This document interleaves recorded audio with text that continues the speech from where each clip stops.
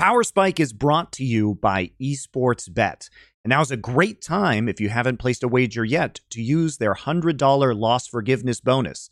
This means if it's your first time betting on the site and you happen to lose, well, just message the mods on their Discord and they'll refund up to $100 USDT back to your account.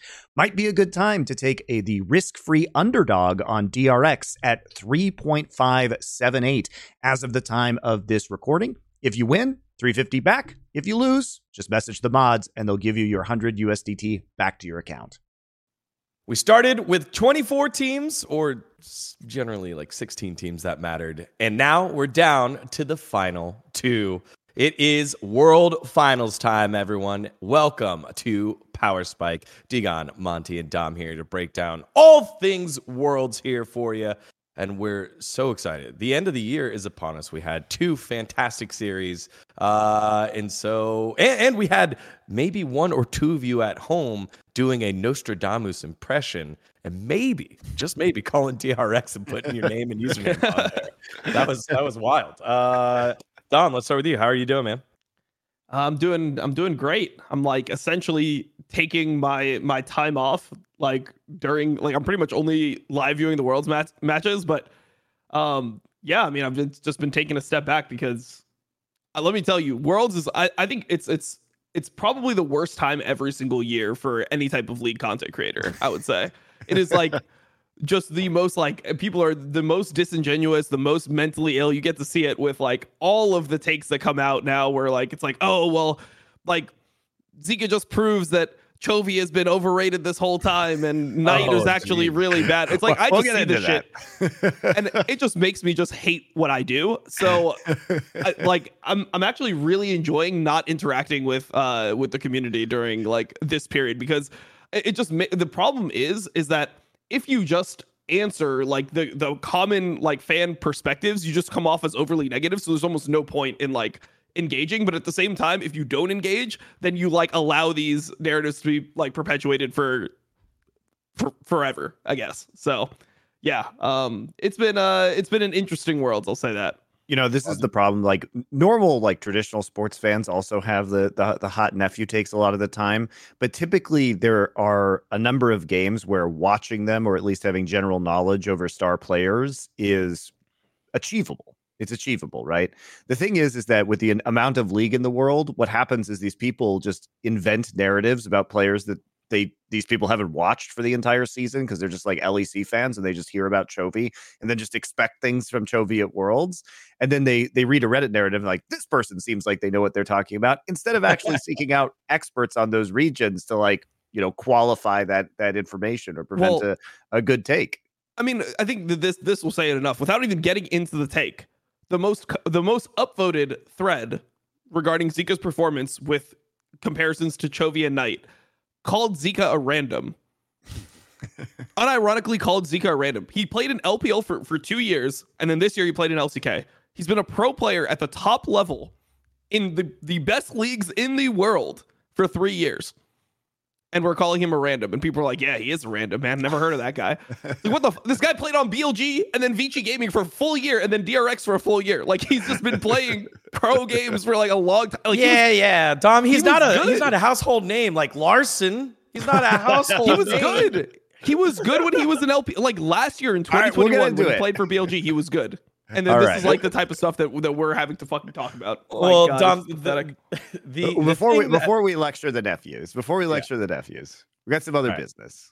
Yeah. Sure. Before we lecture the nephews, I want to remind anyone and everyone that's going to the World Finals in San Francisco. We just announced it. We are hosting a live viewing party on site, on the bar, within the Warriors Pavilion. It is right there. It is the last stop before going into the Chase Center. Come see me, Monty, Wolf, and a whole host of friends in person. We'll have Dom calling in, we'll have friends calling in. You're going to see all your favorite personalities on over there. We will be giving out some drink tickets. So what we're doing is starting at 2 p.m., we're going to do an entire Worlds pre-show.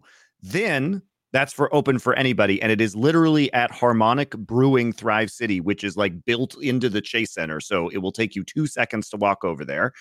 Beforehand, you can maybe get some drink tickets. We're giving out hundreds of free T-shirts and hoodies for Last Free Nation, so you can come get that.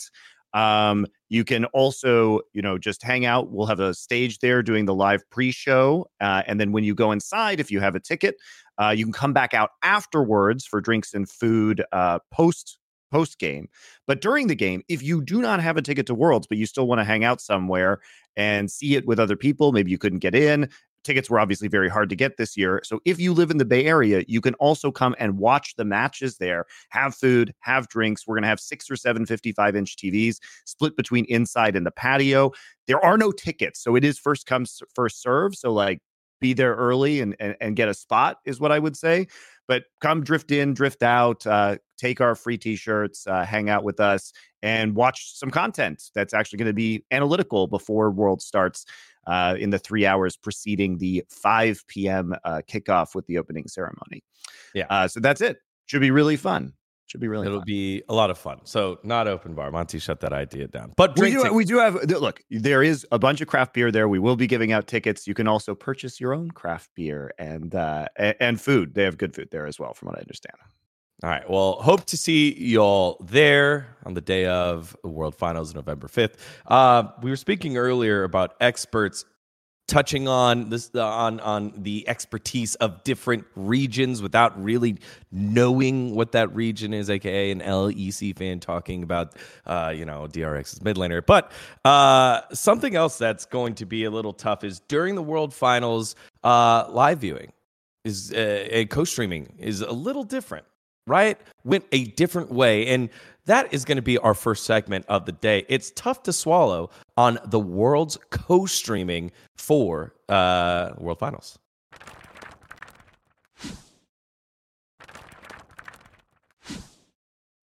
All right, guys. Yeah.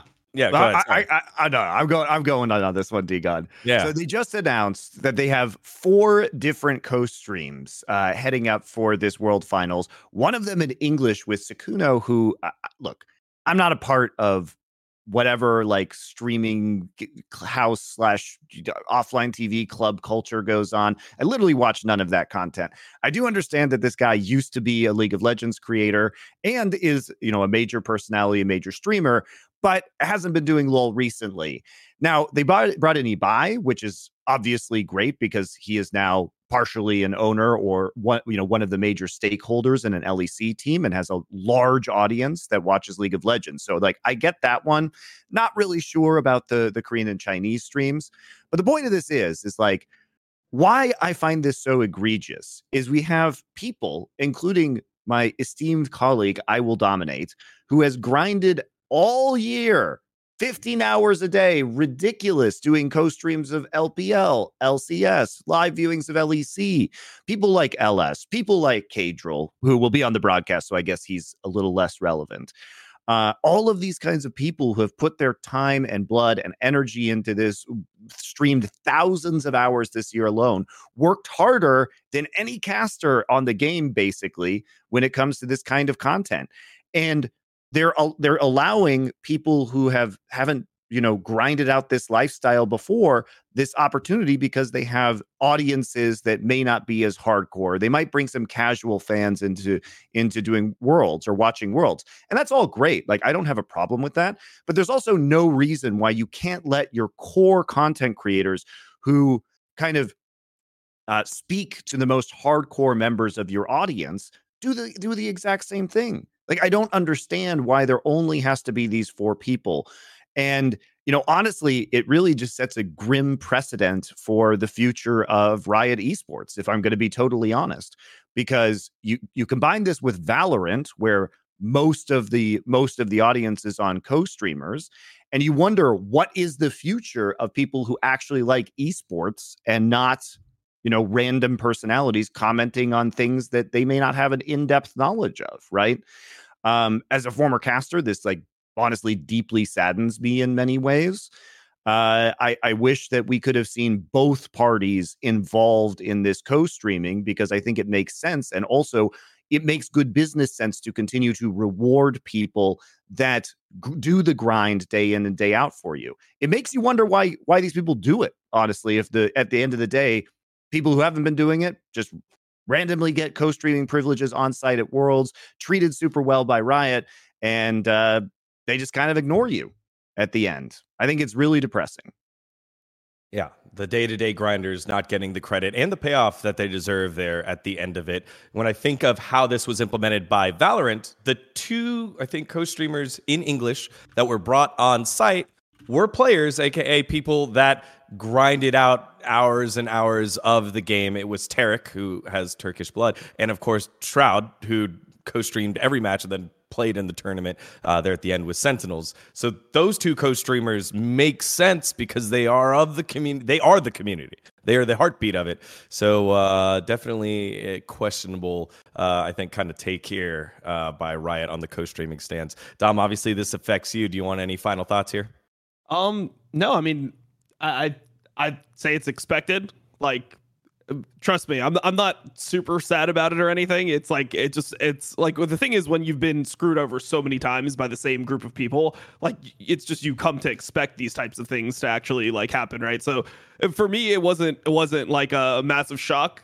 I also think that one of the things that is telling is they don't view co-streaming as like a skill. They just view it as like, oh, you're just like there, like doing your broadcast, the other guy's doing there, but like they don't actually view it as something that you are actually getting better at, which is something that I think like co-streaming is actually, it's actually hard to do accurately, to be able to provide narratives and like give a good amount of feedback while also like discussing like the intricacies of the game and not getting sidetracked. Like, I actually think that co-streaming is something I've gotten better at over the years, which is why I've seen like viewership increase. So I think that that's the part that people are missing out. It's not just that like you sit there and you just like rant about a game. Obviously, if you do a million games in a day, there's going to be games where you're not as on. But when you go to like a world final co-stream, right, or like live view in my case, and I'm talking about the game with like a professional coach of a team that played in the tournament like the entire time, and we are talking about the nitty gritty of it, like that is appealing to viewers. And I just feel like they don't value that at all as like,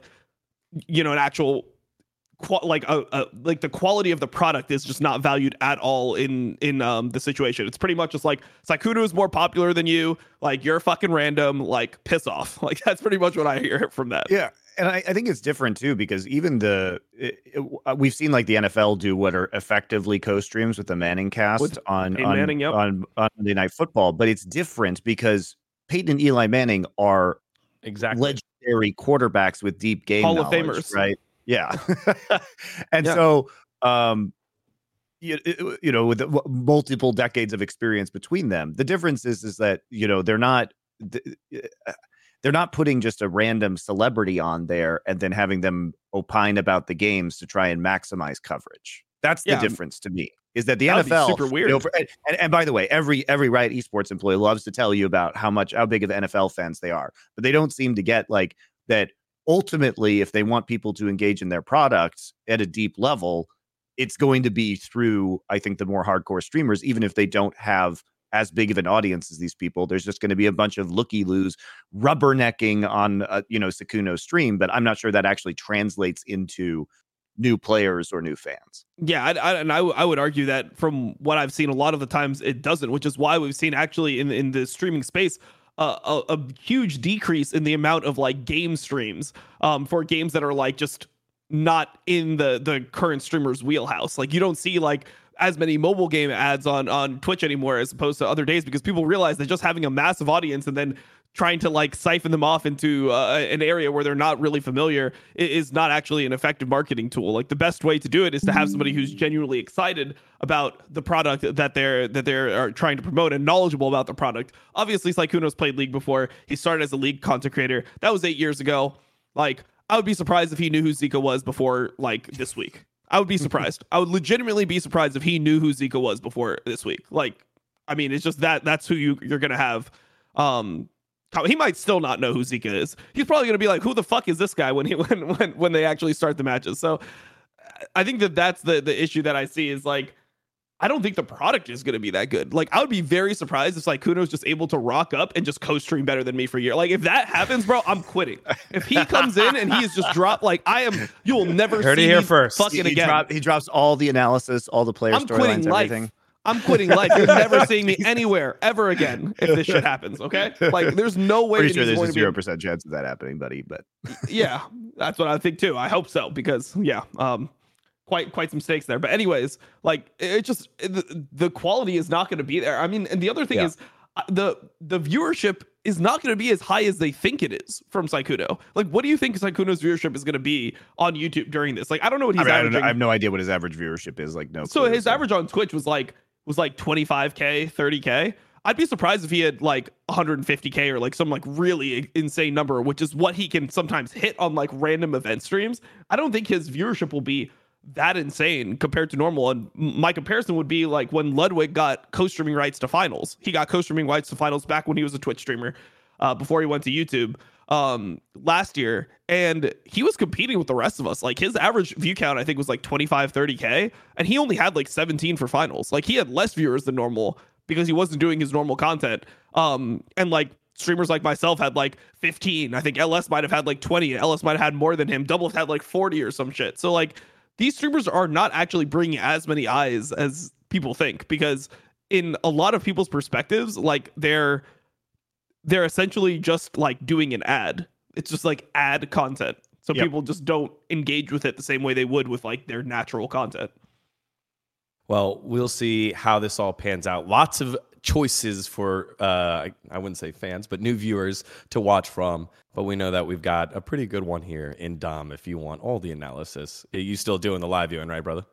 Oh, hell yeah. Yeah, I've been doing it with Yamato. So I'm going to be doing it with Yamato, who is obviously coach of Fnatic, who competed against T1, one of the teams that and beat them. Competed, beat them, and prepped versus one of the teams that actually is in the World Finals. I think that's pretty valuable insight that you can gain from somebody like that. I don't know. Maybe not. Maybe I'll have Sykkuno on my co-stream in the future, and we'll see what ends up happening. Maybe that'll be just better quality content. Dom, you said that co-streaming is a skill that you get better at over time. It's like another skill that you do. Yes. Well, yeah. And another skill that you have that is specific is going to Reddit and shitting on some bad takes. And so we'll open up our next segment for you. It's Listen Up, Nephews, with a little post about a couple of mid laners that, show up to Worlds and disappoint, and actually they turned out to be randoms. It was the Chovy and Knight post because Zeka beat him. Let's hop into Listen Up, Nephews.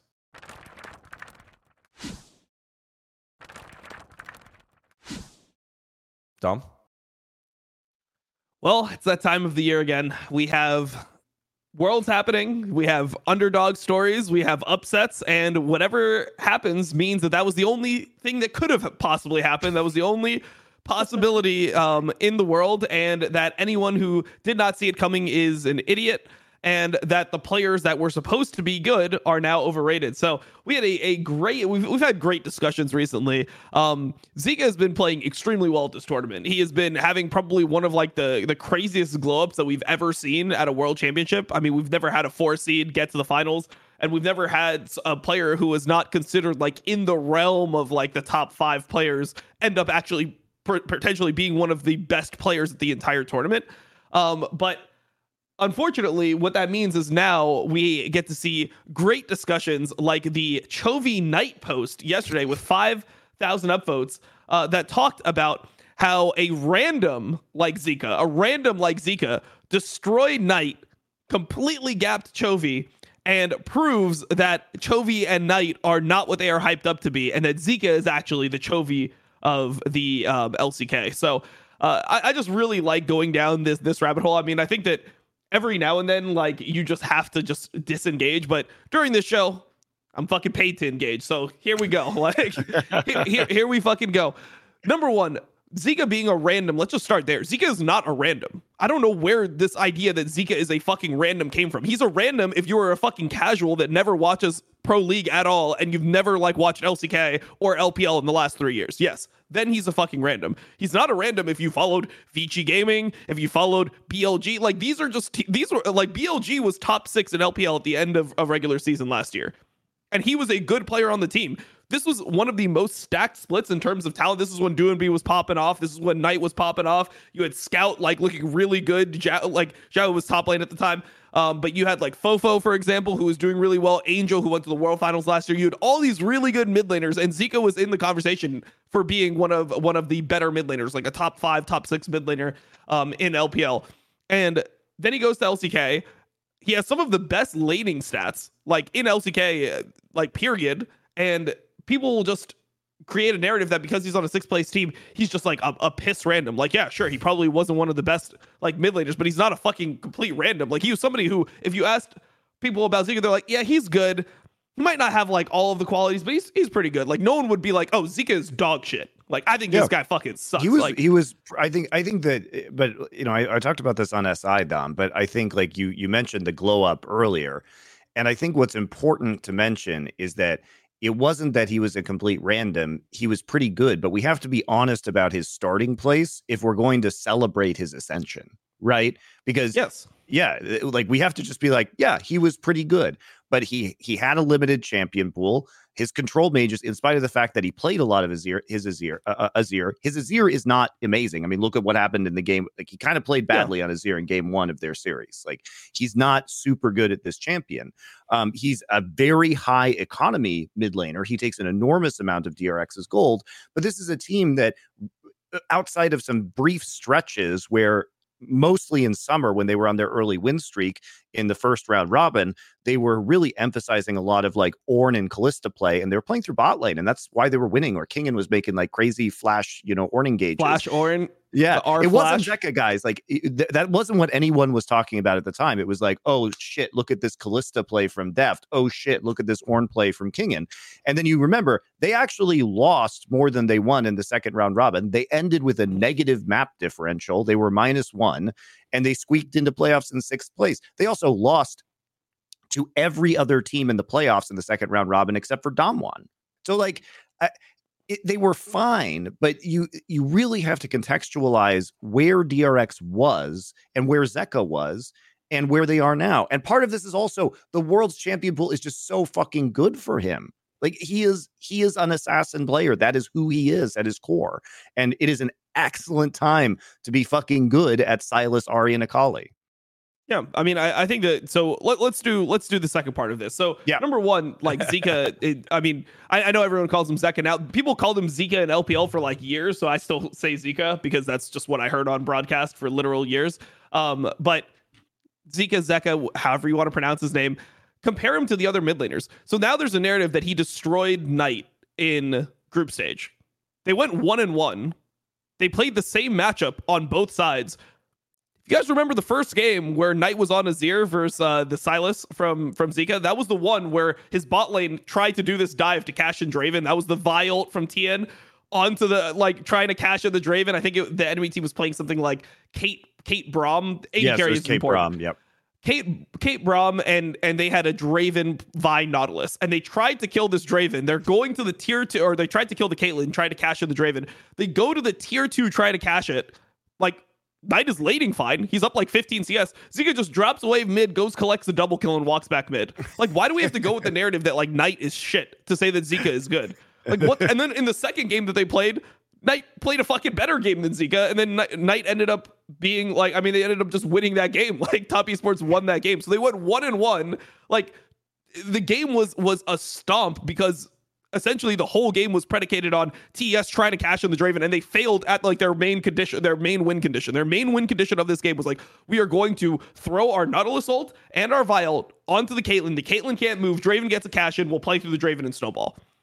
That just didn't happen. They failed that. And then Jackie Love died a million times. Also, Wayward was getting dicked in that game too. That was actually the game where there was like the turret, or the Gnar bug on the turret where the boomerang flew sideways and it actually made Wayward die. Well, we don't even need to talk about that though.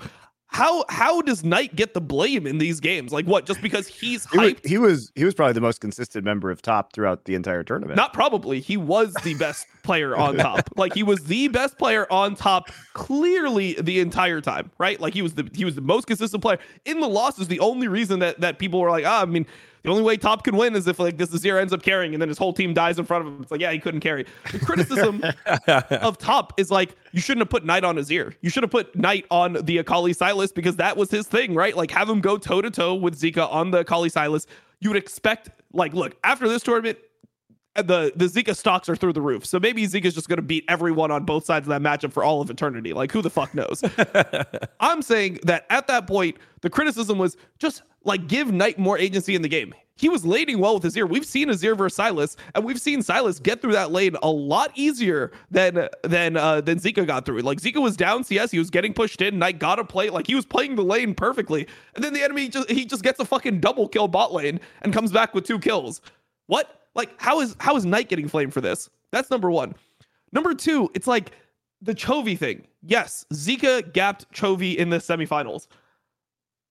Chovy has been the best laning mid laner in the world for like years now. Like he is the best laning mid laner in the world when it comes to just like trading in mid, being able to get pressure, CS advantages. Like he has been the best in the world. Worlds matters the most. But it doesn't mean that nothing else matters in the world, like in the global scene of League of Legends. It doesn't mean that every time that Chovy was just playing extremely well in LCK, that just all gets fucking removed because he played bad in one semifinals. Like people will say like Chovy, Chokey, whatever. Like people love this narrative because obviously Chovy has a lot of fans. So when he fails, people like come out. But it's so disingenuous to then just be like, yeah, Chovy was just never that good in lane. He's just not as good in lane as Zeka. Like we saw it here, right? He was worse in this series than Zeka. So Chovy is just a worse laner than Zeka. Nothing else matters. Years of like dominance, years of like laning prowess doesn't matter because of what's happening here. It's just such a fucking casual take to have, and it's like it's so frustrating as somebody who watches like all these games, and I spend all the time, and then to just have people lie and then have the lies be like consistently upvoted and agreed upon. It's just bad for the history of League of Legends. Like, what, are we gonna have this narrative from now on? It's like, yeah, so Chovy was actually like, let's say Chovy retired next year. It's like, yeah, well, Chovy, I mean, he was a choker, but also he was overrated. Like, he was never that good in lane. Is that gonna be the narrative? Like, I really hate the direction that League goes. It really is a bummer, I think, because that performance from Chovy undercuts a lot of the growth that we've actually seen from Chovy this year. So I've never been personally that big of a Chovy fan because I didn't think he was very good at translating his laning success into wins, right? He didn't play well with his teammates. He frequently played like he had blinders on and was not communicating with his teammates or watching what they were doing on the map. But honestly, there was side lanes. Yeah, yeah. I mean, look, I don't have a problem with that. Like, that's just the side laning stuff is who he is, and like, I think that Gen.G played side lanes extremely well this year and used the side lanes and intelligently traded cross map when teams were doing objectives in order to put themselves in a favorable position later. Like, you have to just know who he is. I mean, the real egregious thing was that Azir game when he was just like pushing mid while the rest of his team was just dying at Dragon, right? That was like a classic Chovy play from the past. And I think that's what was weird, is that we basically got the worst of Chovy this game, which was his suspect teamwork combined with him losing lanes. So you got none of the good parts of Chovy and you got all of the bad parts. And he just had a bad day. I think he was very forthright in his interviews by saying he had a bad day. But there was really big improvement with the Gen.G team and the Gen.G coaching staff this year. And I frankly think he got nervous and like reverted to old habits. I'm just going to say this. If I was playing mid lane and I had Peanut on my team and Peanut played Graves, I would run it down as well. Okay? Like, I'm going to fucking run it down. I'm going to make sure we're not playing Graves in the fucking next game. All right? Look, man, it is what it is. Look, Peanut lost a one game in game 2, in my opinion, by greeting and being horrible. In game 3, it opens up with Doran like running it down in top lane. Like, there's a lot of reasons that Chovy would have been tilted in that situation or felt enormous pressure to carry the team, because it wasn't like and that's the other thing, is like, it wasn't a Chovy loss. Like, Chovy played bad in lane all of the games and wasn't the same Chovy we've seen.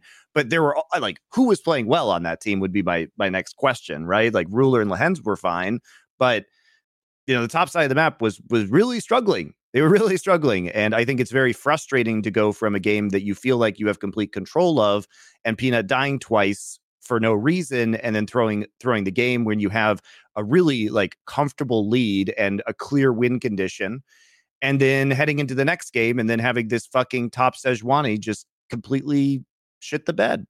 And so it's not an excuse. Like, you have to, championship mentality is that you overcome that and carry the game and do what you can to prop up your teammates. But it isn't what happened. But I do think that it does a lot of disservice to Chovy, to Gen.G, to the coaches at Gen.G for honestly a pretty remarkable transformation from Chovy, which I didn't know if it was ever going to happen at this point in his career.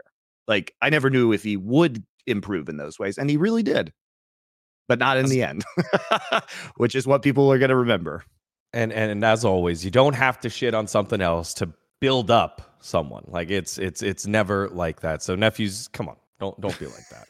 I mean, you just don't watch these guys. Like, that's the thing. Well, like, yeah, but then it's like, then shut the fuck up. Like, if you're never gonna fucking watch, like if a post opens calling Zeka a random, who the fuck is upvoting that? Like, why is that the most popular thread? Why is everyone like, yeah, crazy, man, Zeka was a random and now he's just better than Knight and Chovy? Crazy how that happened. Like, just don't entertain these takes. Why are these takes so fucking popular? Why are these like revisionists just like, and the thing is, they also like have this like level of malevolence to the take. Like, you can tell that they're not made in good faith. These are like bad faith takes that people are trying to do in order to like, I mean, shit on Chovy stands, shit on like LPL players, like, because LPL played poorly at this tournament or like lost at this tournament. You can't even, let's not even say play poorly. They lost to this tournament, right? Because here it's different than the LCK. We don't just make excuses. Like, if we lose, we lose. That's how it is. So it's not blue side gap. No. They were worse. LCK was better at this tournament, just like LPL was better at all the other tournaments. So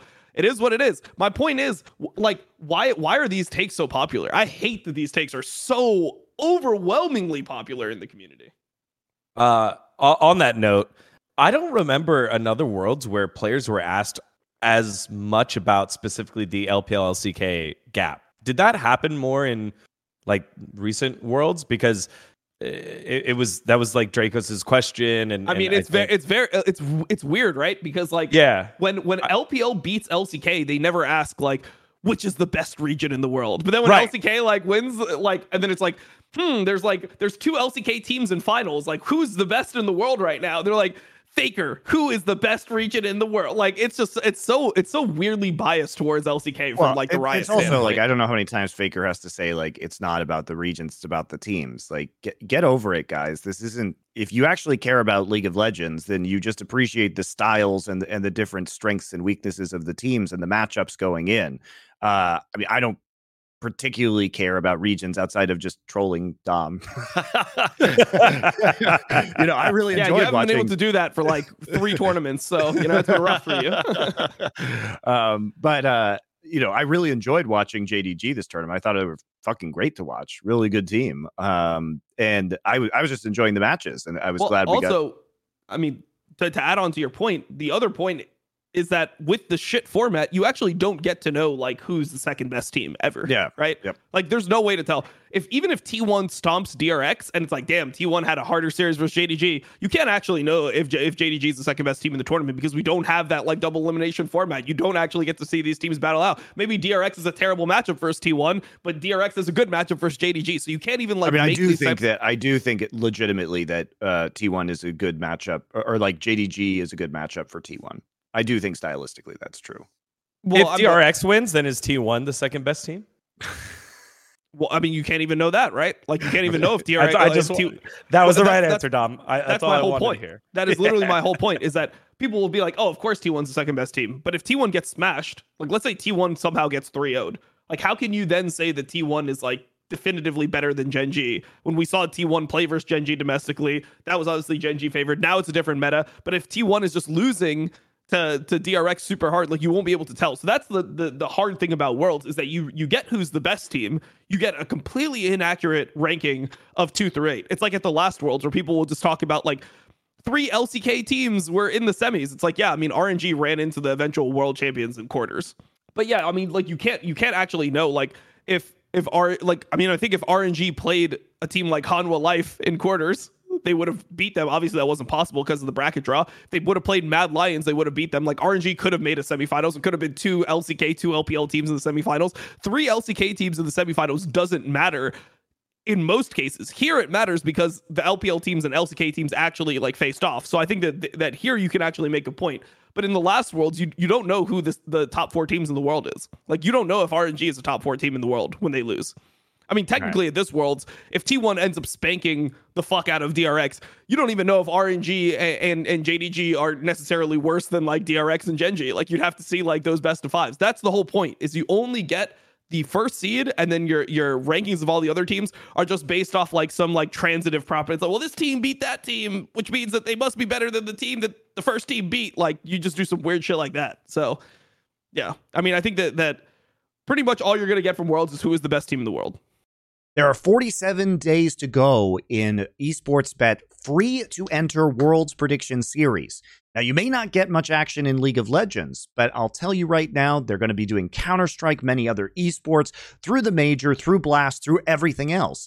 So you play with DJT. If you sign up using our referral link below and message the mod mail on the Esports Bet Discord, you start with 50,000 DJT. You play for free, make your predictions. If you do well, you will win money. They are giving up to $10 million in total away and up to $300,000 for an individual. So it's your chance to win big by entering for free. So head on over to esportsbet.io. Well, we'll dive into more about DRX specifically in the spot with the segment afterwards. But first up, we just finished up talking about Chovy and Knight to build up Zeka. So let's get into it. It's time for this week's Keep or Kick. Would you keep Zeka or Faker?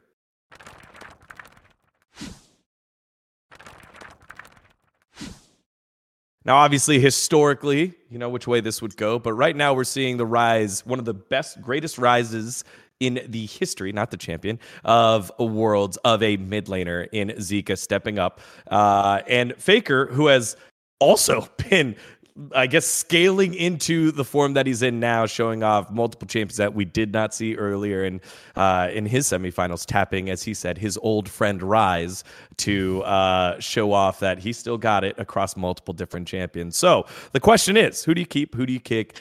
Faker or Zeka? And Monty, let's start with you here. All right. Well, as good as Zeka's been, I really think that you keep Faker. So first off, I think Faker has been improving throughout the tournament. He had a really fucking magnificent semifinal that shows all of the kind of intangible qualities that you love to see about Faker. Incredible creativity in unseen situations, which is the hallmark of a great player. His mechanics and ability to dodge skill shots have been on point throughout the playoffs. Decision making on engages on Azir, the fantastic escape on Rise. He was very, very good as expected. And even though he may not have at this point in his career the kind of flashy assassin chops that Zeka has, he's also one of the least likely players to tilt in this finals, whereas Zeka's still, I believe, 19 years old, 19 or 20, very young. And it's impressive how well he's done in high pressure situations, but there are also no expectations on him, which I think have been quite helpful with DRX.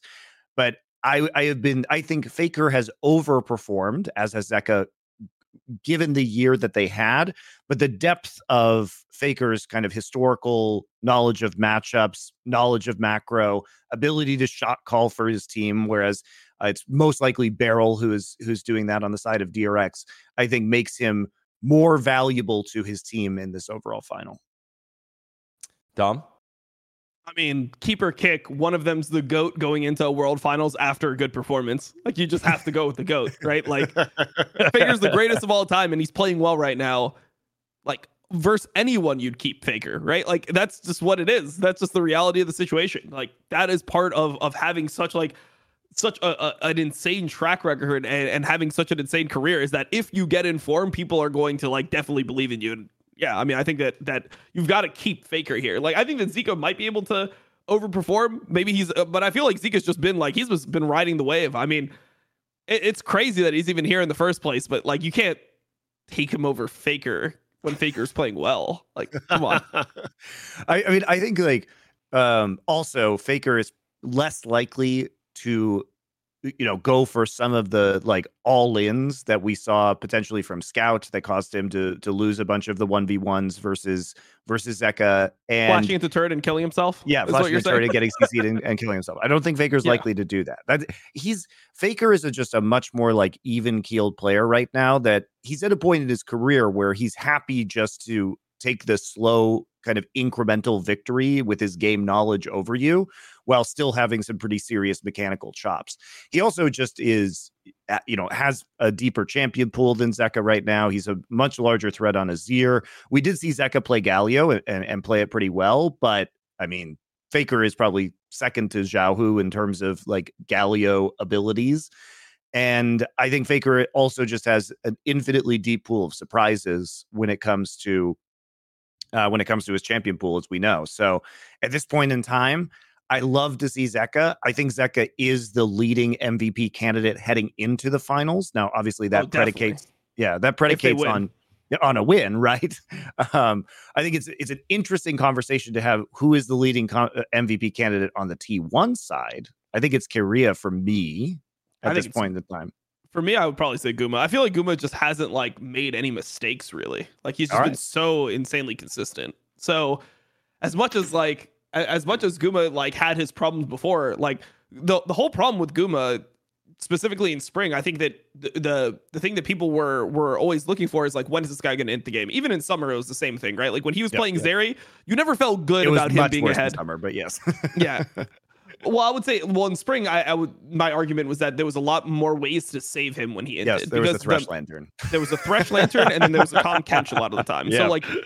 So in spring, you could bail him out when he entered. In summer, you couldn't bail him out when he entered, but it was like there was still that consistent tendency that he would not understand when he was killable at certain points of the game and put himself in positions where he would just get hit, like he would just either make him like he would burn his own resources, which then would make him killable later on, or he'd just flat out die. Now it just feels like he's not making those mistakes. He's like not having those errors, which were always like the Achilles heel, where it's like he had really good lane phase. He was really solid mechanically, and then every now and then he would just die, and it would be like, okay, well, you just can't have that quality as an AD carry.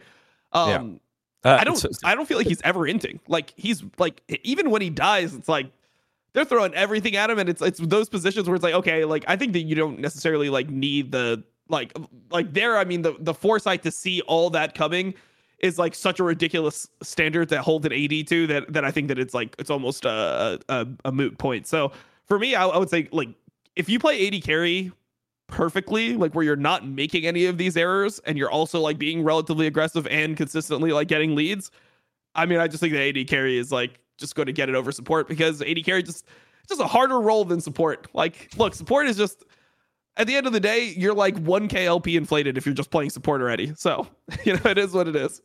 To your point there, I think it was the game 2, maybe game 3, where Guma's been playing so well. He dash forward. We've been seeing him over and over again use the Gale Force to execute someone. He dash forward, Gale Force, and got caught by an Everfrost and died. It was so foreign from this whole world's performance that it's like, oh, he can do that. He can make the mistake. Very reminiscent of how he was playing earlier in the year. So I think that kind of turn there, that kind of growth leads to how the expectations have stepped up for him and how he's met almost all of them. So in that moment, it was like very interesting how like it wasn't, oh, this is another Guma death. It's like, oh shit, Guma died. Yeah, I mean, that's not even the Guma deaths that I'm talking about, because that's like in the fight where they're like up a kill and then he like dies like trying to like get one more kill. Like I feel like that's a different quality death than like when he's just like holding a mid wave. Like that was like in the middle of the fight, Yeah, what he does, he'll just like walk up to take 2 more autos on a mid tier 1 and then just get caught and die. Yeah, that's what he does. The type of shit. That's the type of shit that I was like, what? Like he doesn't have like a what the fuck. Like that death was like, okay, he's like trying to chase a no flash Silas. Like he gets Everfrosted into like max range, like QW'd from a Belveth. Like it's like, okay, man, like I guess he dies there, but I think for me the main thing is that like he doesn't have those stupid deaths. Like you can die in a fight, like no one's gonna play actually perfectly all the time, but like as long as you're not just getting caught, that's what I care about more. Like actually being just like caught out on the map. Like when it comes down to like not being aware of where other players are on the map, as opposed to like a mechanical misplay.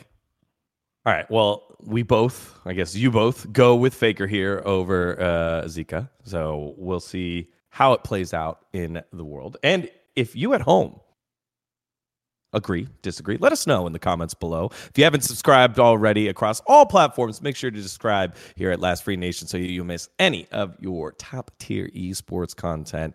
Thank you for supporting Power Spike. Before we get to our big topic to kind of set us up for Galaxy Brain Club, it's time for my fact. It's the Dagon Fact of the Week, sponsored by no one. Beryl is now the first player to make 3 world finals for 2 different teams. Not even Faker has done that. Faker has made 3 finals, but which player also has made 3 finals along with Faker? So Wolf and Bang. There it is, Wolf and Bang. That was easy. Yeah, the people that were on his team that he was carrying. All right. But I was hoping that maybe it'd be like, is it Bengi? Was Bengi there for 3 in a row? Bengi was not there for 3 in a row. Nope, he was not there at the end. It was not Peanut. there. Right, It was wasn't it Peanut and Hooney? Yep. Yep. So, all right, there you have it. Time for Galaxy Brain Club. The big topic, and we touched on it a little bit earlier when we were talking about who the second best team in the world is, but that's a foregone conclusion if DRX loses. But the big question is, does DRX deserve to be a world finalist? Let's discuss in this week's Galaxy Brain Club. Yes. Okay, we finished it. Nice. Cool. Well, yes, they beat everyone. Is that they beat everyone else on their side of the bracket? Of course they deserve next it. No? segment. Yes. The answer is yes. Dom's going with the yes. I think the interesting conversation here is about like how crazy it is that DRX is actually here. Because realistically, they shouldn't have been at Worlds at all. They no one had them over Sandbox. Yeah, and either Sandbox or KT. Like, they weren't even really in the conversation. You really have to... what's so impressive about DRX is, like, I don't know what the fuck happened. Like, maybe when the pressure was off, that's when it all came together, and they felt less nervous or less compelled to play well. Perhaps they had some shift in their coaching, but you really have to contextualize where they were, because as I stated earlier, they hadn't beaten any team in the playoffs, except for they had very good matchup versus Damwon, because for whatever reason, Pyosik just goes Super Saiyan whenever he faces Canyon and just puts him in the dumpster. It's very weird to watch. Pyosik's a very streaky player.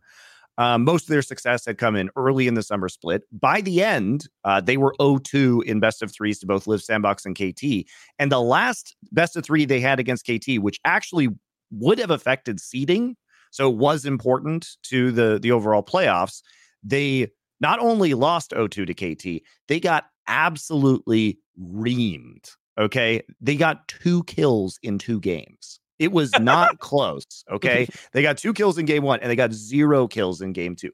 They got completely bitch slapped into another dimension. So, like, seeing this team go through their qualifier run and just kind of barely edge it out, come up clutch in these situations, and then get into Worlds, got out first in their group, which wasn't happened. If anything, you would have said RNG is the dark horse coming from play-ins that could win Worlds. It's completely unreasonable to think that it would have been DRX. And then DRX comes out, beats the reigning world champion, and not only does that, but overcomes probably significant, psychological hurdles after the end of that game too, having to reverse sweep, and then coming into Gen.G.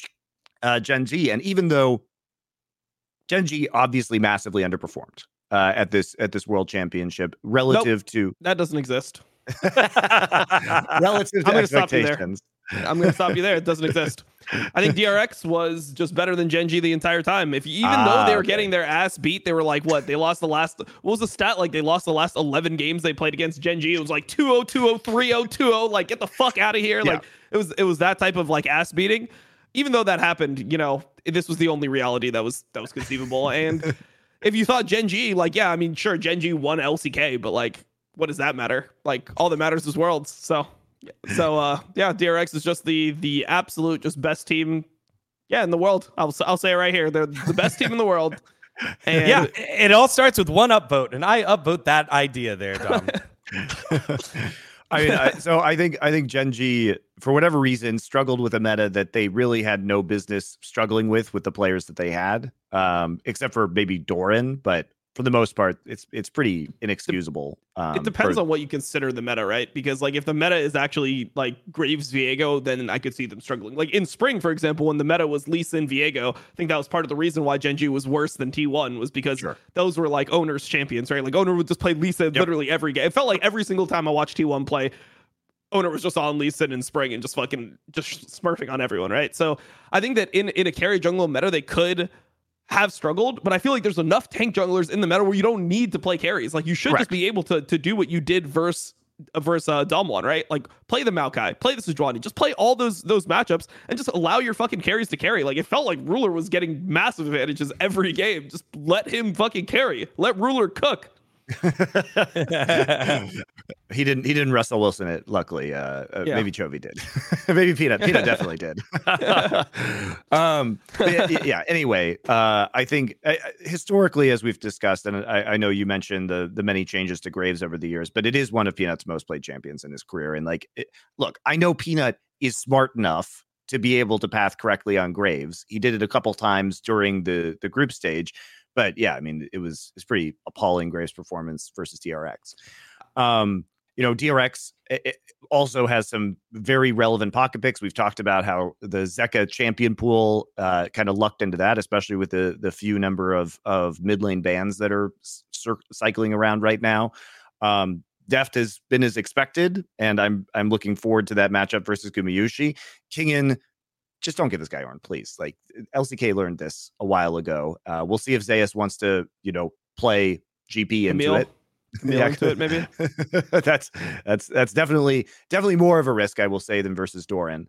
But I think DRX does deserve it. But the reason why I wanted to bring up this topic is because you really have to talk about how fucking unlikely it was that they would have gotten here. And I'm not saying that some of their wins are fraudulent, but there have also been some pretty big underperformances. We have to acknowledge that maybe Scout and Chovy were not at their most Scout and Chovy in some of these games.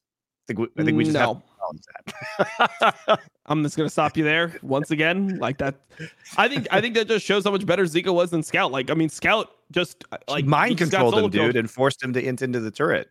Yeah, 4 solo kills. That's reasonable. Some people just die 4 times.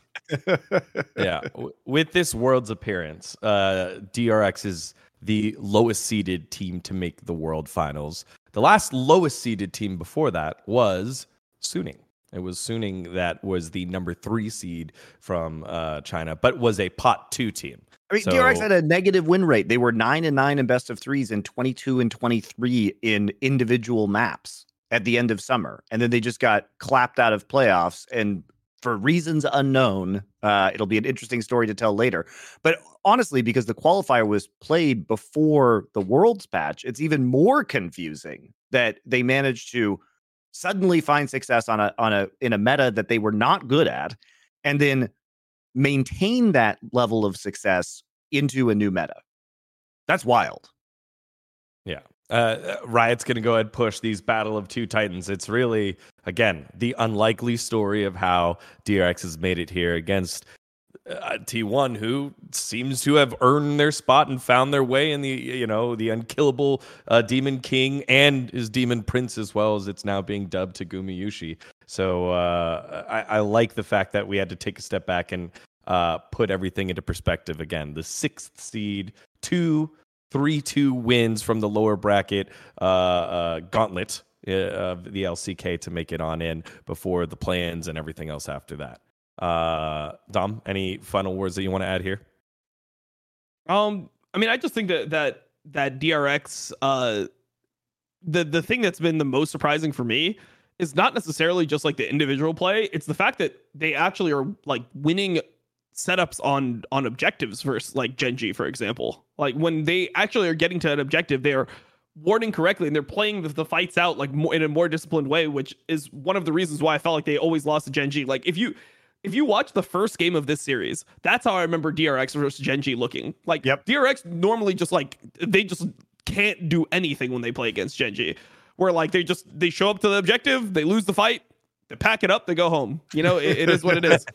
So I feel like the thing that's been the most impressive about DRX is like how they're able to like suddenly like win all these objective setups, which is a very hard thing. Like if you've ever played professional league or you've ever played a competitive league game, getting everyone working together at an objective, knowing where to place their vision, how to like make good decisions on like whether to like engage, turn, like how to like allocate like all your resources, like warding your flank. Like there's so many things that go up into these setups, which is why normally teams that have better setups just end up like winning tournaments. Like for example, when you went into Worlds last year, people were just saying like EDG and Dom1 were the favorites from the beginning, because when they got to like a team fight and they start putting their wards down and they start like deciding on whether they're going to fight, they're going to beat you there like 9 times out of 10 without even having to outplay you, just because they know what they need to do. And like they're so practiced in those environments. RNG at MSI in the last 2 MSIs they won were the same way, where it's like they were just the best around Baron in the world. You get the Baron, they know how many people need to turn, if they need to sacrifice somebody to zone the jungler, like what they need to do. Those are like the keys to making deep runs in international tournaments. And I think the most underrated part about DRX is not like the pop-offs from like Zeka or like the support picks or like whatever. Like I think the individual play is obviously better, but to me the most impressive part is their ability to get better at a part of the game that is so complex and requires so much teamwork. And I don't know if they were like sat down one day and it's like, Beryl used to be the fucking goat at this for like Dom1. You tell us, like, we're just gonna do whatever the fuck you say. Like I don't know where it came from, but that to me I think is the underrated part about DRX. And that's the thing that's like the most interesting is people work years to try to figure out these types of setups. Yeah, I think also, and it's been a key theme that I've been highlighting for DRX throughout this tournament, but they are an extremely difficult team to beat if they get ahead of you, because they have the most slow, crushing, methodical closeout of any team. Like they are very textbook in the way that they deny vision. They will be very patient, as we saw in the Gen.G series, and just they'll play for that soul. They'll be like, yes, we are going to play a 35 to 40 minute game, but we are going to give you no hope of actually winning because we're going to go for this objective. There are no risks. It is like it's a very like classic, like low risk, kind of constricting Korean style that we've seen in the past. And they are really good at it. And the thing is that they also have been, and I think it's going to be interesting versus T1, they've been playing a lot of like kind of early dragon controls so that they can actually force fights and objectives, which is kind of counter to the way that T1 wants to play the game. So there's a very, I think, curious stylistic battle that develops between these two teams in a similar way to T1 versus JDG, that wants the, JDG wants the 5v5. T1 is just never giving them the 5v5, right? And I think DRX, their macro has just improved tremendously. And I agree with you, Dom, that's been the most interesting part of DRX for me, because while it's cool watching Zeka like, one-shot people on a collie, to me, it's cooler to see the evolution that they've had in terms of teamwork and how patient and, on point they've been in their late game macro. Well, we got to see the evolution of that in the JDG match as the mid laners were constantly picking globals. So it was like, hey, we're playing around the map and you got to play around me. Yaga was playing the Talia. Faker obviously pulled out the Rise, the Galio. So it's going to be a huge, huge test here for DRX. Go ahead, Dom. I was just going to say, like, if you want an example, literally go watch Gen.G versus DRX, the second best of 3 that they played in LCK Summer. This is like when Gen.G is like 11-1. They're just the most dominant team in LCK. T1 is obviously struggling more than they did in spring, and like it doesn't feel like DRX can ever beat Gen.G because they get around an objective. Like there's no action happening. Number one, like it's just typical LCK style, right? Like where you're just playing your lanes, you're just rotating, you're showing up to objectives on time, whatever. But just Gen.G is just better at setups. So how the fuck did DRX get better than Gen.G at setups? That's like crazy. That's so hard to do. Like you literally spend months when you're on a team trying to be like, all right, so like we got to back like 1 minute before, we got to have like this amount of pink wards. We need to pink ward here, here, and here. All right, like you're going to drop your pink ward in pixel. You're going to always drop your pink ward on the objective. The other guy's going to ward for the flank. Like for certain comps, we need to ward for the flank. For other comps, we need to like ball up. Okay, when we start the objective, we need these people to turn in this way. Like you spend so long working on that. So normally once you become better at that, like it's very hard to ever lose games to teams that are worse than you, which is why it felt like Gen.G was just significantly ahead. But yeah, I mean, it's so weird to see like the dynamic now. Like if you watch that series of Gen.G versus DRX, that best of 3, you come out of it and you feel like, yeah, well, DRX could never win. They can never win. Like no matter what happened, they could never win. You could play this game 100 fucking times, they would never win one. Let's DRX give it just up. beat them 3 times out of 4. Like it's so crazy. You know what?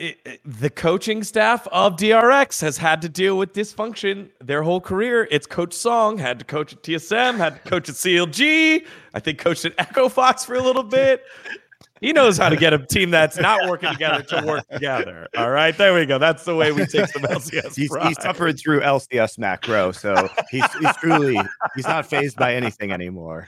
Yeah. All right. Well, that was a deeper dive into DRX's magical run here to the World Finals. Next up, we have our high key, low key, no key across all the matchups in this finals match. Let's get to it.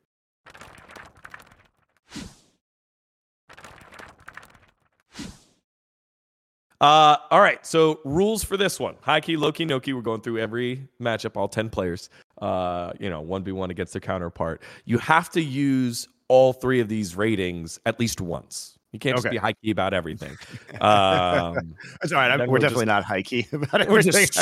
Oh, shit, it's worlds. All right, so let's get to it. Let's start let's go bottoms up. All right, so first up, and we will separate them because of the play style, some of the unique picks that they've had to separate themselves. So let's go with Keria and Beryl. Are you high key, low key, or no key excited about this matchup? I see you thinking, Monty. So let's start with you, Monty. I guess I'm kind of, even though I said Keria might be the MVP of Worlds based on some of his performances, I'm kind of like low key about this matchup. I'm hoping it doesn't turn into like Heimerdinger priority, like weird shit. But which is a possibility. Or like Yumi getting through the draft somehow. I mean, there are some interesting angles to this. So like I'm kind of excited by it, but I think Beryl's best games have been on low mechanic champions like Braum, which means that the head to head between these two guys isn't very interesting. If anything, like I feel as though the shot caller head to head I'm very interested in between Beryl and Faker, right? But the actual support matchup in a vacuum is it might be somewhat exciting, but I feel like is probably going to be relatively, if Beryl wins, if DRX wins, it's not going to be because Beryl made some crazy play. Whereas if it could be that Keria makes some kind of hype play, but the matchup itself is not super interesting to me. All right, Dom. I would say that I'm like low key excited for this. I think that Keria will probably do pretty well against Beryl. I think Beryl's champion pool was good at exploiting players that had very specific champion pools previously.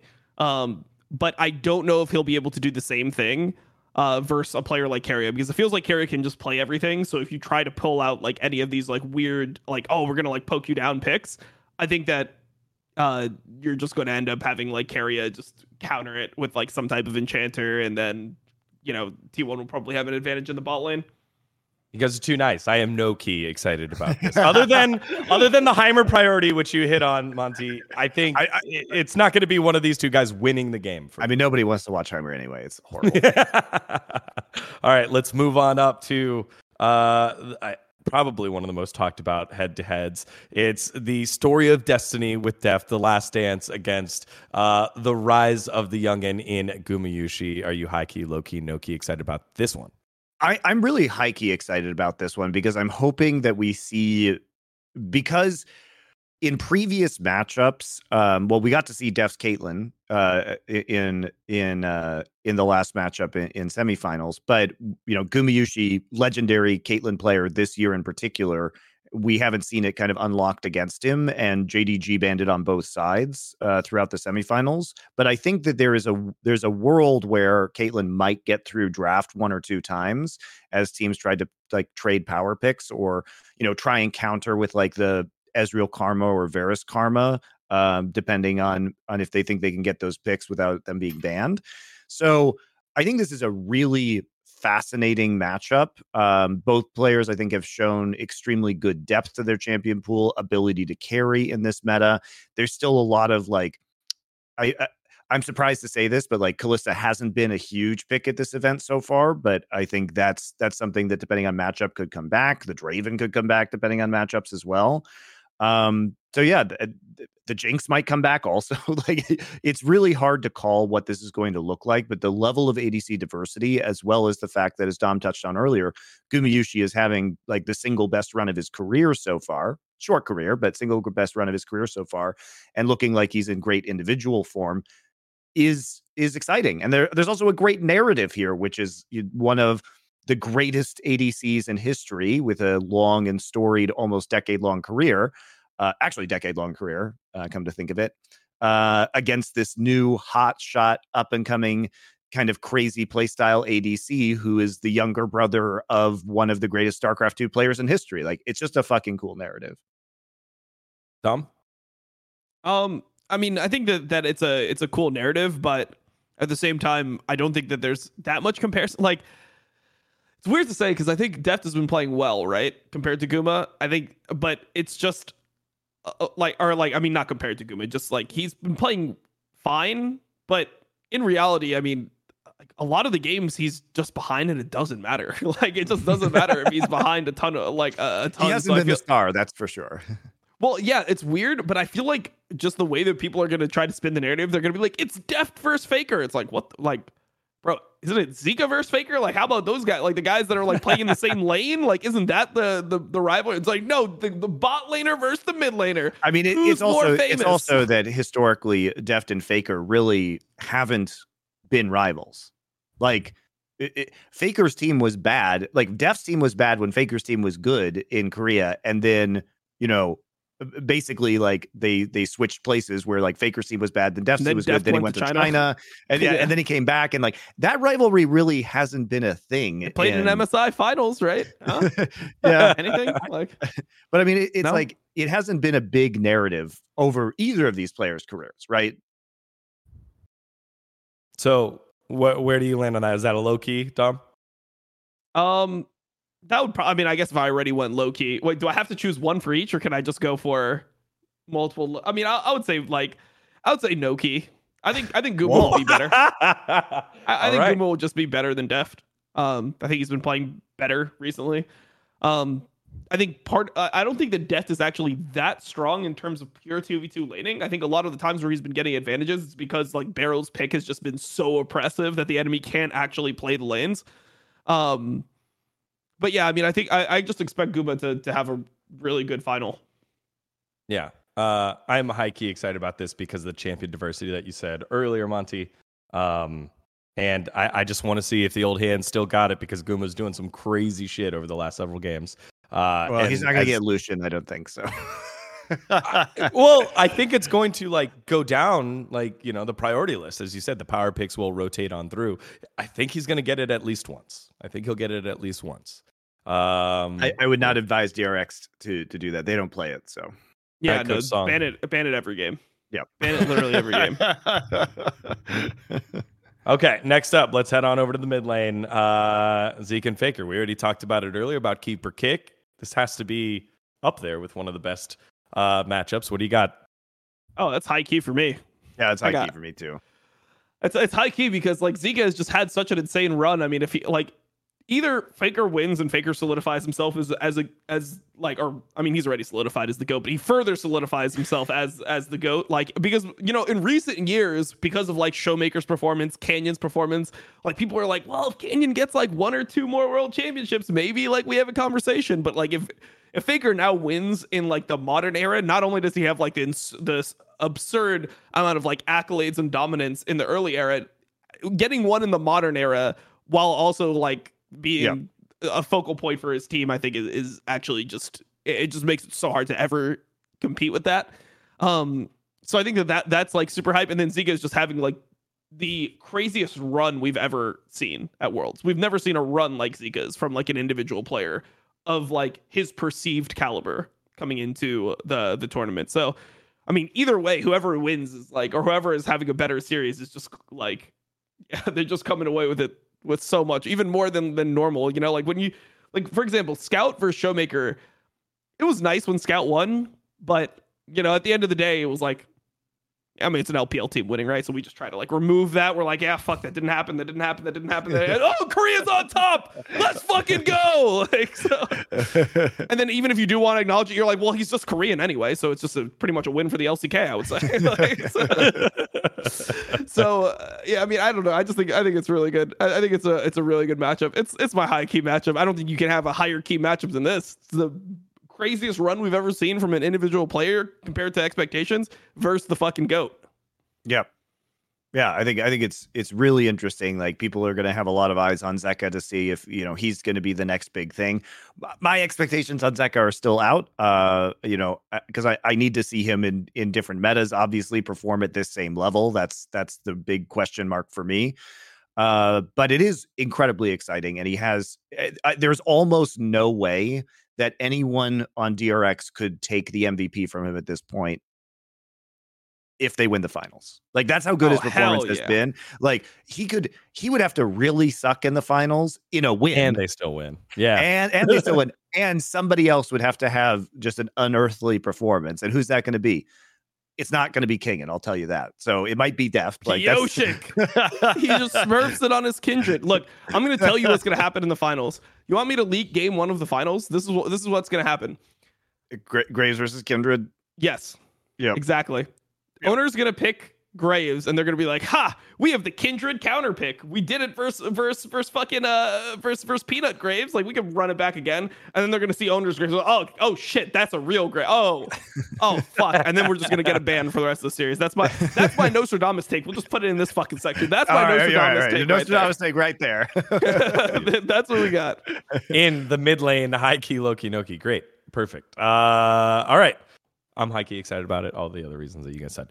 Let's move on to the jungle role. As you said earlier, it's Pioshik, it's Owner. Where are we going with this one? No key. Fuck this matchup, dude. Like, Dom might be hyped about Owner's Graves, but I think it's an aberration that Owner has been pathing this well on Graves. This is not typical of this player, and he might just regress to the mean during the actual finals.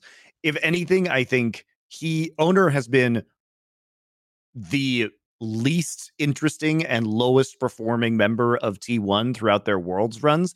He has done things like in their first game versus Fnatic, where he overplays his hand and like costs them the game. He's been out of position. He should have cost them the game 3 versus JDG, for example. With he makes critical errors. He makes critical errors, and it's lucky for him that he's been able to kind of get back onto the Viego train and like keep rolling. But I do have some questions about his champion pool. I say this as we, you know, saw his Nocturne, which is interesting and something that T1 has done this year. But his Poppy has never been good. He is not the most cerebral jungler that we have at this event. And while Pioshik, I think, had a very strong series versus Gen.G, I disagreed with giving him like the MVP of the series over Zeka. At least that's what I saw on the analyst desk from Riot. And it's cool that his niche pick, right, has become a feature of this, you know, a possible feature of this matchup versus Graves and Kindred. It's still not like, it feels like he kind of lucked into it in a similar way to Zeka did. And lucking into the right meta is part of winning Worlds. Or doing well at Worlds. This is fair. It's always true that that's the case. But it's very hard for me to really like be pumped about this matchup, having watched, you know, this entire year of Pioshik versus Owner. Like, they're just not my favorite junglers in the LCK. Dom. Well, my favorite junglers in the LCK this split were, I mean, Monty's probably gonna hate this. I liked Canyon, and then even though Krako is a complete psychopath, I love Krako. Fuck you. Look, he is a psycho, and he randomly ends games, but he's very entertaining. Entertaining. I really liked watching Krako. So those are probably I fucking my love favorites Krako. to watch. I think Krako is an idiot, but Krako makes the craziest. Like, he makes games fun to watch, one way or another. Yeah. I mean, so I think Krako and Canyon are probably my favorite, but I think Owner might be slightly like underrated. Like he does make some errors, but I think a lot of the times those errors come from like deeper things of him trying to like fix lane states that are probably unfixable. So sometimes it feels like he gets kind of sucked into like, you know, the typical like, oh, I need help top. Like, okay, I'm help. Oh fuck, we're both dead. Like that type of thing. But I do think he's like I do think Owner is like a significantly better jungler than Pioshik. He just seems a lot cleaner in his decisions. Like Pioshik just wastes a lot of time. That's something that I value really heavily as a jungler is like your efficiency. It doesn't have to be efficiency in just terms of like your camp farming, because that's like what people just always assume that you're talking about. I'm talking about efficiency in terms of like how quick you make your decisions and get in and out of the plays that you are trying to make. So like if you are like playing around bot, or if you're hitting a dive timer, like how efficiently do you get to the dive timer, like are you there early? Are you wasting time? If you're going to invade camps, are you like on the camp when it spawns? Do you take the camp and get the fuck out? Or are you like just walking into the enemy jungle, put a ward? Is the camp spot? Oh, it's not here. Oh shit. Am I looking bot? You like stand behind bot turn for, oh, I guess this isn't dive bully, and then you just go back and farm your jungle. Start your recall and stop your recall. Yeah. That's the type of shit that I really, really hate to see junglers do. And Pioshik does that a lot more than Owner. Like even though Owner makes bad plays, he gets really in and out of his plays quickly. Even if he makes a bad play, it's like, I am here, I inted, okay, I'm back on the map. Like that's the shit I like. That's some alpha fucking jungling right there. So like I give Owner the pass when he does make bad plays. And just I feel like when you have that more like we're doing this, like when you have more of that mindset, I think that you just have a higher skill ceiling than somebody that is just like not really sure of what they want to do, and they're just kind of trying to feel the game out. So I think that like when Owner just stops making those critical errors, he's just going to be like top tier for like years to come. And I still think that he has the potential to like not make those errors in game, to just play really clean games. Like there's some games that he plays which are just really fucking solid games. All right. And I just value that highly. So yeah, I mean, I guess for the matchup, I would be no key excited, but I do think like Owner is like really fucking good.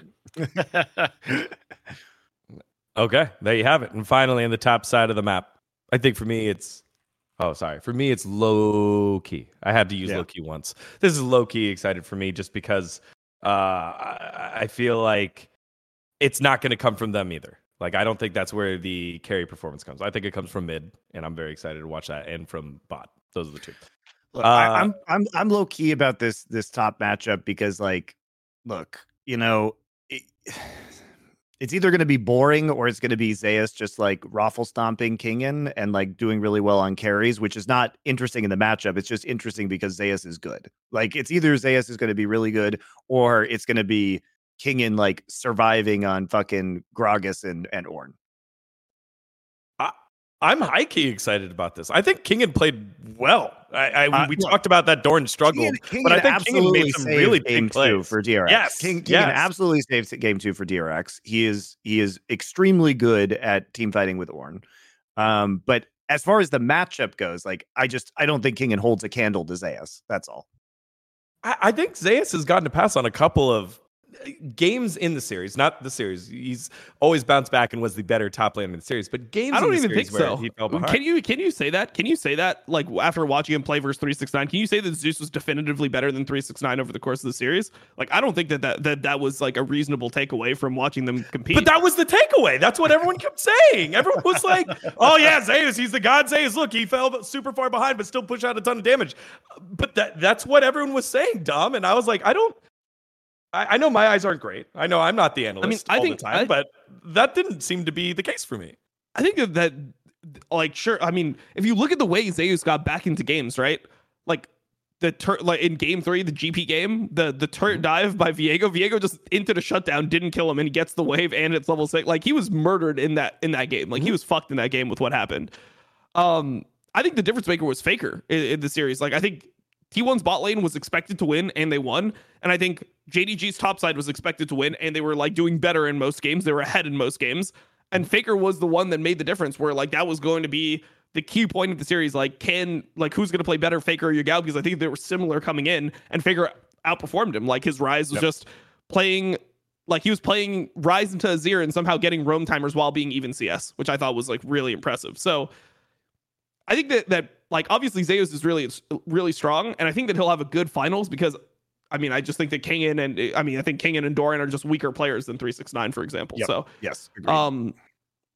I mean, I just think that like I think Zeus is really good, but like I mean, he just had his test versus 369, and like I don't think that he proved that he was the better top laner in that series. I think that they just both played, and like they both played pretty well, and they both look good as fuck. Like that's how I would like. I mean, look, if 369 had Faker on his team, if they swap mid laners in that series, like I think JDG is winning. Like that's all I'm saying, you know?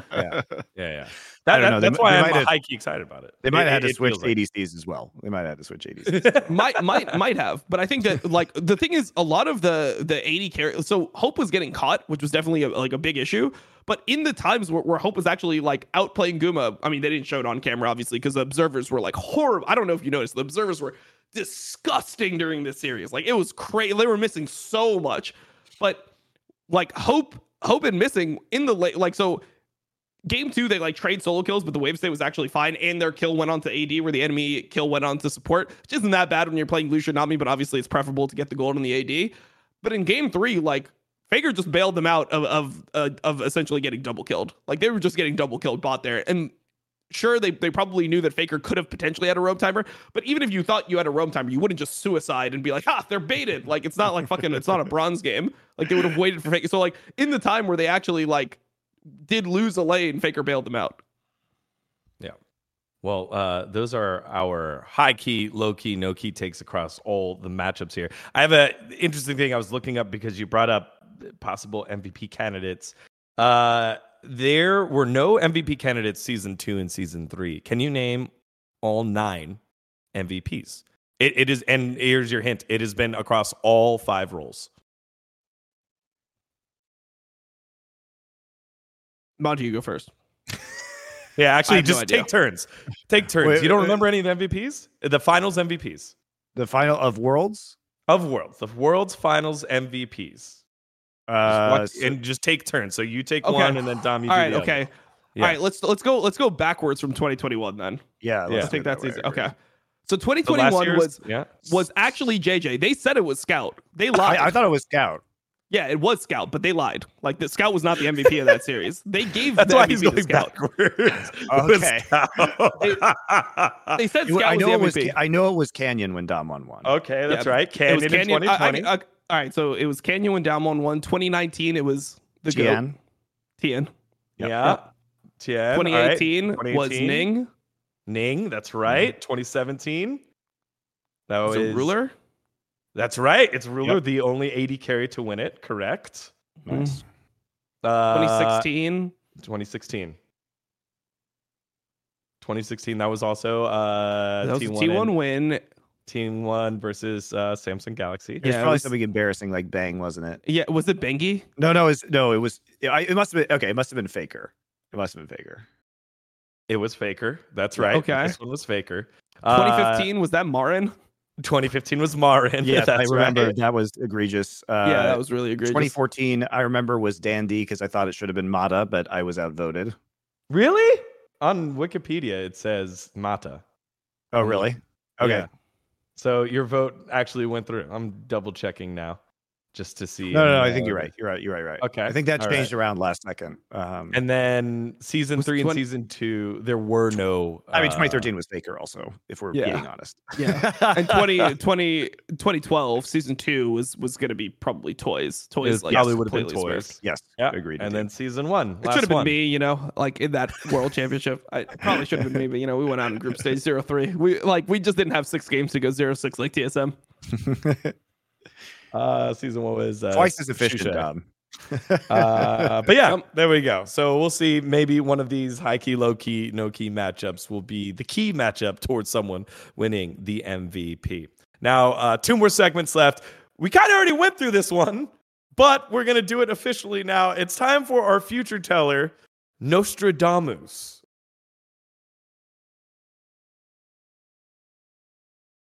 So last week I predicted Gen.G 3-0 versus DRX. That was the first Nostradamus that failed us.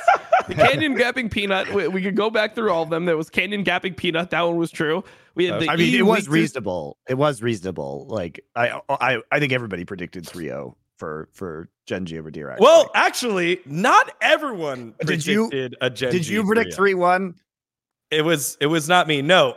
This is why you have to subscribe and post your stuff here, because we will reward you. We have one of our friends or listeners at home that listens on Spotify. So we get all the comments from everywhere. It's THB Welsh saying, Def winning his quarters. He's going to make finals. I believe in the Def's swan song.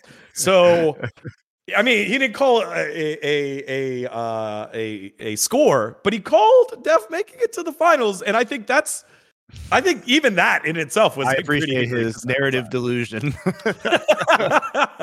I don't think it was remotely reasonable to think that DRX would win this match, which makes it, by the way, guys, it's not like, haha, you analysts are wrong. It's like, isn't that fucking cool for DRX, you idiots? Like, can't we just be happy about something?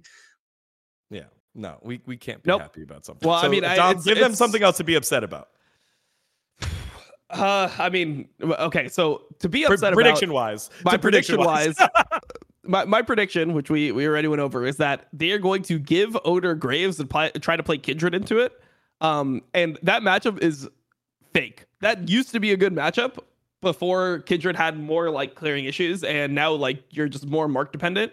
And if your team is not winning lanes, it's very hard to get a lot of marks. And I think with T1's like laning, bot lane, top lane, like I feel like T1 should just be the better laners everywhere besides for maybe mid in this tournament, which makes it really hard to contest marks. So I think they're going to try to give Owner Graves in order to play Kindred, and it's not going to work. I think that's going to be the Nostradamus take. We're going to have T1 Owner playing Graves. We're going to get a Kindred pick by Pioshik into it. He's going to get shit on. They're going to fucking scrap it and just ban Graves for the rest of the series. Be a game 1 or game 2.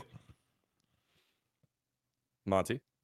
I think that's likely to happen. I think that's likely to happen. All right, 2-1. I'm writing it down so that we have it for next week. Owner playing Graves into Pioshik Kindred, and it doesn't work. We'll leave it there, like that kind of broad. All right, perfect. So this week's Nostradamus. Do you think Dom is correct? Let us know in the comments below across all platforms, wherever you watch. Our fantastic producer Andrew will pull all the comments there if any of you guys have an egregious take or a correct take. We'll give you props too. We don't want just crazy takes. All right. To close it on out and prepare for the World Finals, let's revisit one of the best matches of the semifinals. It's our certified banger of the week. Let's get into it.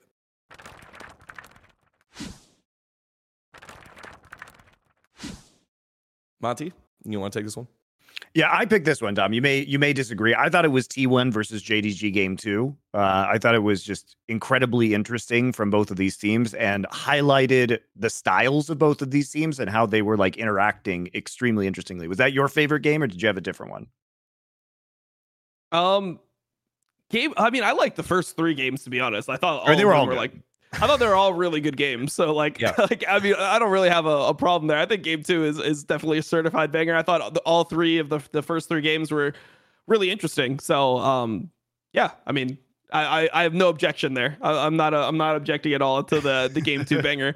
Game 1 was a banger. Game 2 was a banger. Game 3 was a banger. Maybe my favorite was game 3. I think game 3 was really interesting. Just the way that like you had like the top side focused approach versus the bot side focused approach. Like JDG, I mean, LPL is obviously really famous for like these, like dives, right? Like that's just been the LPL thing.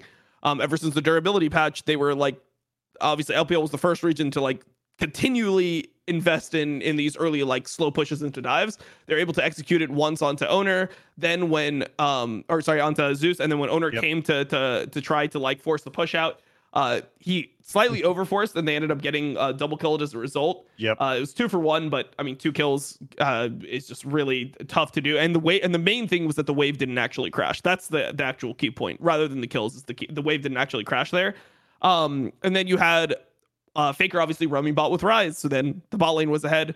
Or like the mid and bot lane, the bot side, I guess you could say, was ahead for T1. So I thought it was a really interesting dynamic. You got to see like the top side approach versus the bot side approach. You got to see the both teams playing around it. You got to see their mentalities as to like how they gain their advantages. And yeah, I don't know. Just thought it was a really good game. While we're on that topic, since we're prepping for the finals, what would be the game that you pick for DRX and Gen.G? Game one was very textbook Gen.G. Very methodical, playing around the map and playing. I mean, at I their guess own it would pace and for not me. I guess it would be game two. Even though I think it was really riddled with mistakes by Gen.G, and I really on paper liked their draft and what they were doing with it. I think they basically had already stymied the main win condition that DRX had um by kind of stuffing the bot lane pressure that they wanted to have with the Caitlyn Lux. And I think that it was mistakes from Peanut in terms of getting greedy that really ultimately caused them to lose the game, as well as some obviously excellent, like the flash charm onto Ruler from Zeka, Kingen coming in with a lot of great barrels. So I think that's what caused Ruler to switch over to the Ezreal in the very next game. So there were some good plays by DRX. But for the most part, I think it was Gen.G allowing them to get back into the game with a pretty commanding lead. And I wasn't a huge fan of DRX's team composition overall because I think it had a pretty limited opportunity to win that was already relatively well parried in the early game by having Ruler and Lehens on Varus and Karma and handling that lane pressure. Dom, do you agree? Game two? Game two, I guess. I mean, it's really tough, to be honest. It's really tough. I mean, maybe game three, I guess, for me would be my certified banger. I think I don't love any games in this series. So. Yeah, I don't it's really very like clear. any The games T1 either. series was a lot of fun. I was just saying, hey, if they wanted to see both and how DRX worked their way on through, that would be the game to do it. Game three was the Kali game from Zeka where he popped off, right? Yep. If I'm not mistaken. Yeah, I guess I'll go with that one. I thought watching Zeka pop off on the Kali, I mean, he just looked clean as fuck. Like his REs just look super clean. He makes the Kali look fucking broken, by the way, which I like because I'm an Kali hater. Nerf that champion. Fuck that champion. The RE interaction, like people sometimes miss the RE interaction. I feel like that is kind of like gaslit Riot into not nerfing it. They're like, look, it's possible to fail. Zeka's like, no, I just hit that every time. Like RE, it's impossible to miss. So you know what? Zeka's doing God's work out here. I mean, I just think the T1 versus JDG, if you look at it, what was so fun for me to watch about this match is T1 going back to what they've done for most of the tournament, which is like a bunch of like pick compositions and like getting single kills, never actually engaging in the 5v5, which I think is great versus JDG because of their renowned like 5v5 team fighting, which you also got to see them do extremely well in this series. Not even 5v5, but like 4v5 a lot of the time, stalling out objectives. And T1, they're just the masters of the map, the masters of the cross map at this point in time. And you see how they are really good at like baiting out TPs and then just disappearing their whole team into the Baron pit. And it can be hard to get Baron with compositions like the one that we saw in game two. But if you get it, your side lane pressure with the Rise and the Yone is just so great. Like the efficiency of a Baron power play with their composition is huge. It's just hard to get it. But if you can bamboozle JDG on the map and kind of get that Baron for free, the value is huge. So I love the way we saw T1. I've been saying this all tournament. They play to their win conditions super well. They've played all year with different variations of these pick comps. It's been their stylistic bread and butter. And they've done it with different champions. They're doing it again here at Worlds. And they showed that off against JDG, basically never giving them an angle. I think a lot of fans will look at T1's comps and be like, they got outdrafted. But that's only if they have to fight 5v5. If they never fight 5v5 and they play if they can force the game into kind of their approach, which they did against JDG, that's when you see really the power of what they have to offer. And they just play like no one else at Worlds. They're very unique and they're a pleasure to watch. One of the unique takes of it, correct me if I'm wrong, was this was when like Faker had to play Kai'Sa as part of like that pick composition? Oh thing? Yeah, no, they had to. Yeah. They basically got AP Kai'Sa nerfed, but they also were playing Vex in this way in spring. Like a lot of their spring success was somebody engages from a really long way away, and then all of a sudden they're on you in a side lane with a man advantage, and they're finishing you off from half the map away with a Jinx rocket, right? They don't play 5v5 League of Legends very often. They have a couple times at this tournament, and they did in the final game against JDG, but it hasn't been, probably 3/4 of their games have been playing more of this pick style. Well, there you have it. Teams with two different types of play styles, storylines across everything. And to cleanse your palate, go watch that game 2 or game 3 of T1 versus JDG. Those are your certified bangers. And y'all, that's our episode for Power Spike. Who knew that only 2 series could provide so much content for you all at home? There was a lot to talk about. And if you want to continue to talk about it, make sure to show up at the Chase Center at Harmonic Brewing inside of Thrive City, which is, it's like in the area right outside of the stadium. I promise you, it is right there. If you are there, it will take you 30 seconds, like, to walk there, get some free merch, have a beer, have some food, hang out with us, watch that pre-show. We're also streaming it, guys. So if you can't come live, then watch it from home. So it'll be a great time. It's our first live event. We hope to see a lot of you there. Yeah, San Fran, Sacramento, San Jose, if y'all are there, just come through. We know tickets were hard, so it'll be a lot of fun. That does it for us. I guess, do you want to do predictions? Do you want to predict? Yeah. All right, let's do it. Sure. I'll predict for Monty and myself. How about that? I'll predict for both of us. Go for it. 3-0 T1. Yeah, sounds about Oh, my God. You even wanted, I could see that you wanted, you're like, oh, I want to say 3-1. I want to say 3-1, but I was like, my intellectual honesty and immense disappointment with DRX over the course of the year makes it like, look, man, they got to turn back into a pumpkin at some point in time. I will be hyped beyond belief if DRX wins this series straight up. It will be the most insane Worlds run ever. So I'm not saying I don't want that to happen, but if we're really being honest with ourselves, it shouldn't happen. Honesty doesn't matter. That's the policy. You know how they say honesty is the best policy? When it comes to League of Legends esports, honesty is actually the worst policy. The best policy is just bandwagoning whatever team is currently doing well and pretend regardless of your predictions, is pretending you just expected that to happen the entire time. That is what people want. Or playing to your core fan base and predicting Rogue to 3-0 JDG. True. No, well, there have been 4 3-0s in the history of the League of Legends World Championship. None in the last 2 years. It was last FPX over G2. It was the 2 European squads that got actually 3-0'd, and Fnatic as well, as IG took them down. We'll see if this one happens. The potential is there for DRX to boom out, but the potential is also there for DRX to complete the greatest upset in world's history. Yeah, I'd say so. One of them. All right, we're going to close it out there. Y'all, thank you so much for listening. If you haven't already, like and subscribe to this video. Follow Last Free Nation for all your esports content. If you can't make it to San Francisco, watch Dom on his live viewing. If you can make it there, come say hi to me and Monty. Or you can check out Sykkuno's co-stream. You can check out Sykkuno's yes, co-stream. you can. You can watch multiple watch tabs. Multiple tabs open. All right. Yep. Thank you all so much for listening and watching. We'll catch you guys for our closing episode of the World's 2022 competitive season. See ya.